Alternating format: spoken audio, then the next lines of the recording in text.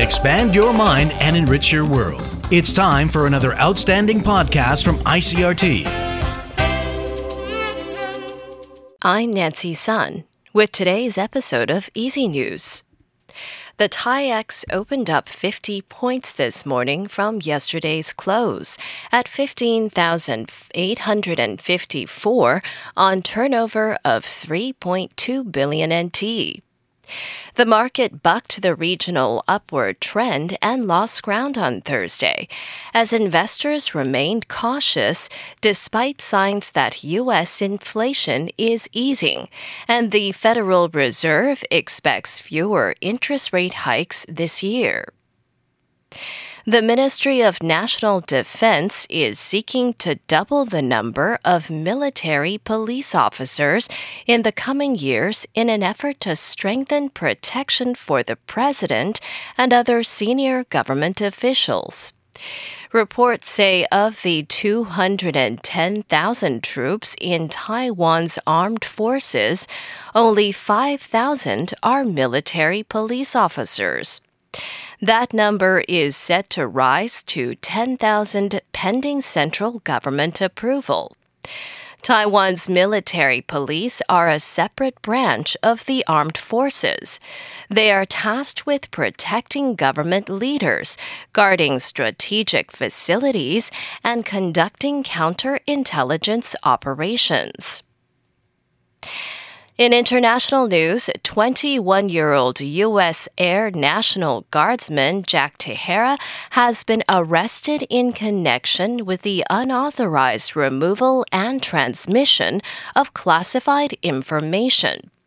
The leaked material includes sensitive information regarding the war in Ukraine, as well as on China and U.S. allies. Kate Fisher reports in Washington. Jack Teixeira was arrested at his home in the U.S. state of Massachusetts by armed FBI agents investigating the leaking of intelligence files on the gaming platform Discord. Pentagon spokesman General Pat Ryder said it was a deliberate criminal act and that the Defense Department is evaluating who gets access to sensitive information. We continue to review a variety of factors as it relates to safeguarding classified materials. This includes examining and updating distribution lists, assessing how and where intelligence products are shared. U.S. media are reporting that Jack Teixeira's friends in a private online group say the documents were never meant to be shared on the wider internet. Kate Fisher, Washington. Two U.N. groups say the number of migrants crossing the dangerous Darien Gap between Colombia and Panama could soar to as many as 400,000 this year. That would represent a huge increase from the 250,000 migrants estimated to have crossed the roadless jungle-clad route in 2022. The UN agencies for refugees and migration said in a report Thursday that around 100,000 people have already made the crossing so far this year. If that trend keeps up, it could mean many more migrants seeking to reach the United States through Central America and Mexico. The group called it an unprecedented movement of people through the Americas. Many areas in northern China are blanketed with floating sand and dust, and a sandstorm is expected to sweep through parts of Inner Mongolia.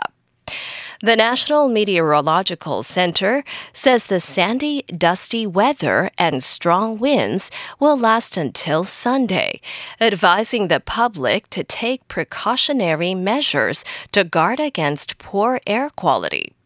It renewed a blue alert for sandstorms, the least severe warning in the country's 4-tier weather warning system. The center's chief forecaster says the sandy and dusty weather began Sunday in southern Mongolia. As the cold air moved southward, the weather began to spread to various regions, including northern and northeast China. And that was the I.C.R.T. news. Check in again next week for our simplified version of the news, uploaded every day in the afternoon. Enjoy the rest of your day. I'm Nancy Sun. Hey there. I hope you've enjoyed today's episode.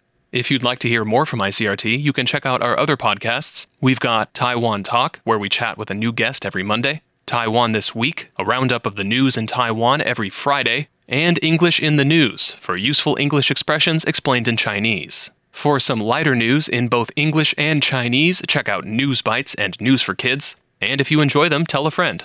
Thanks for listening.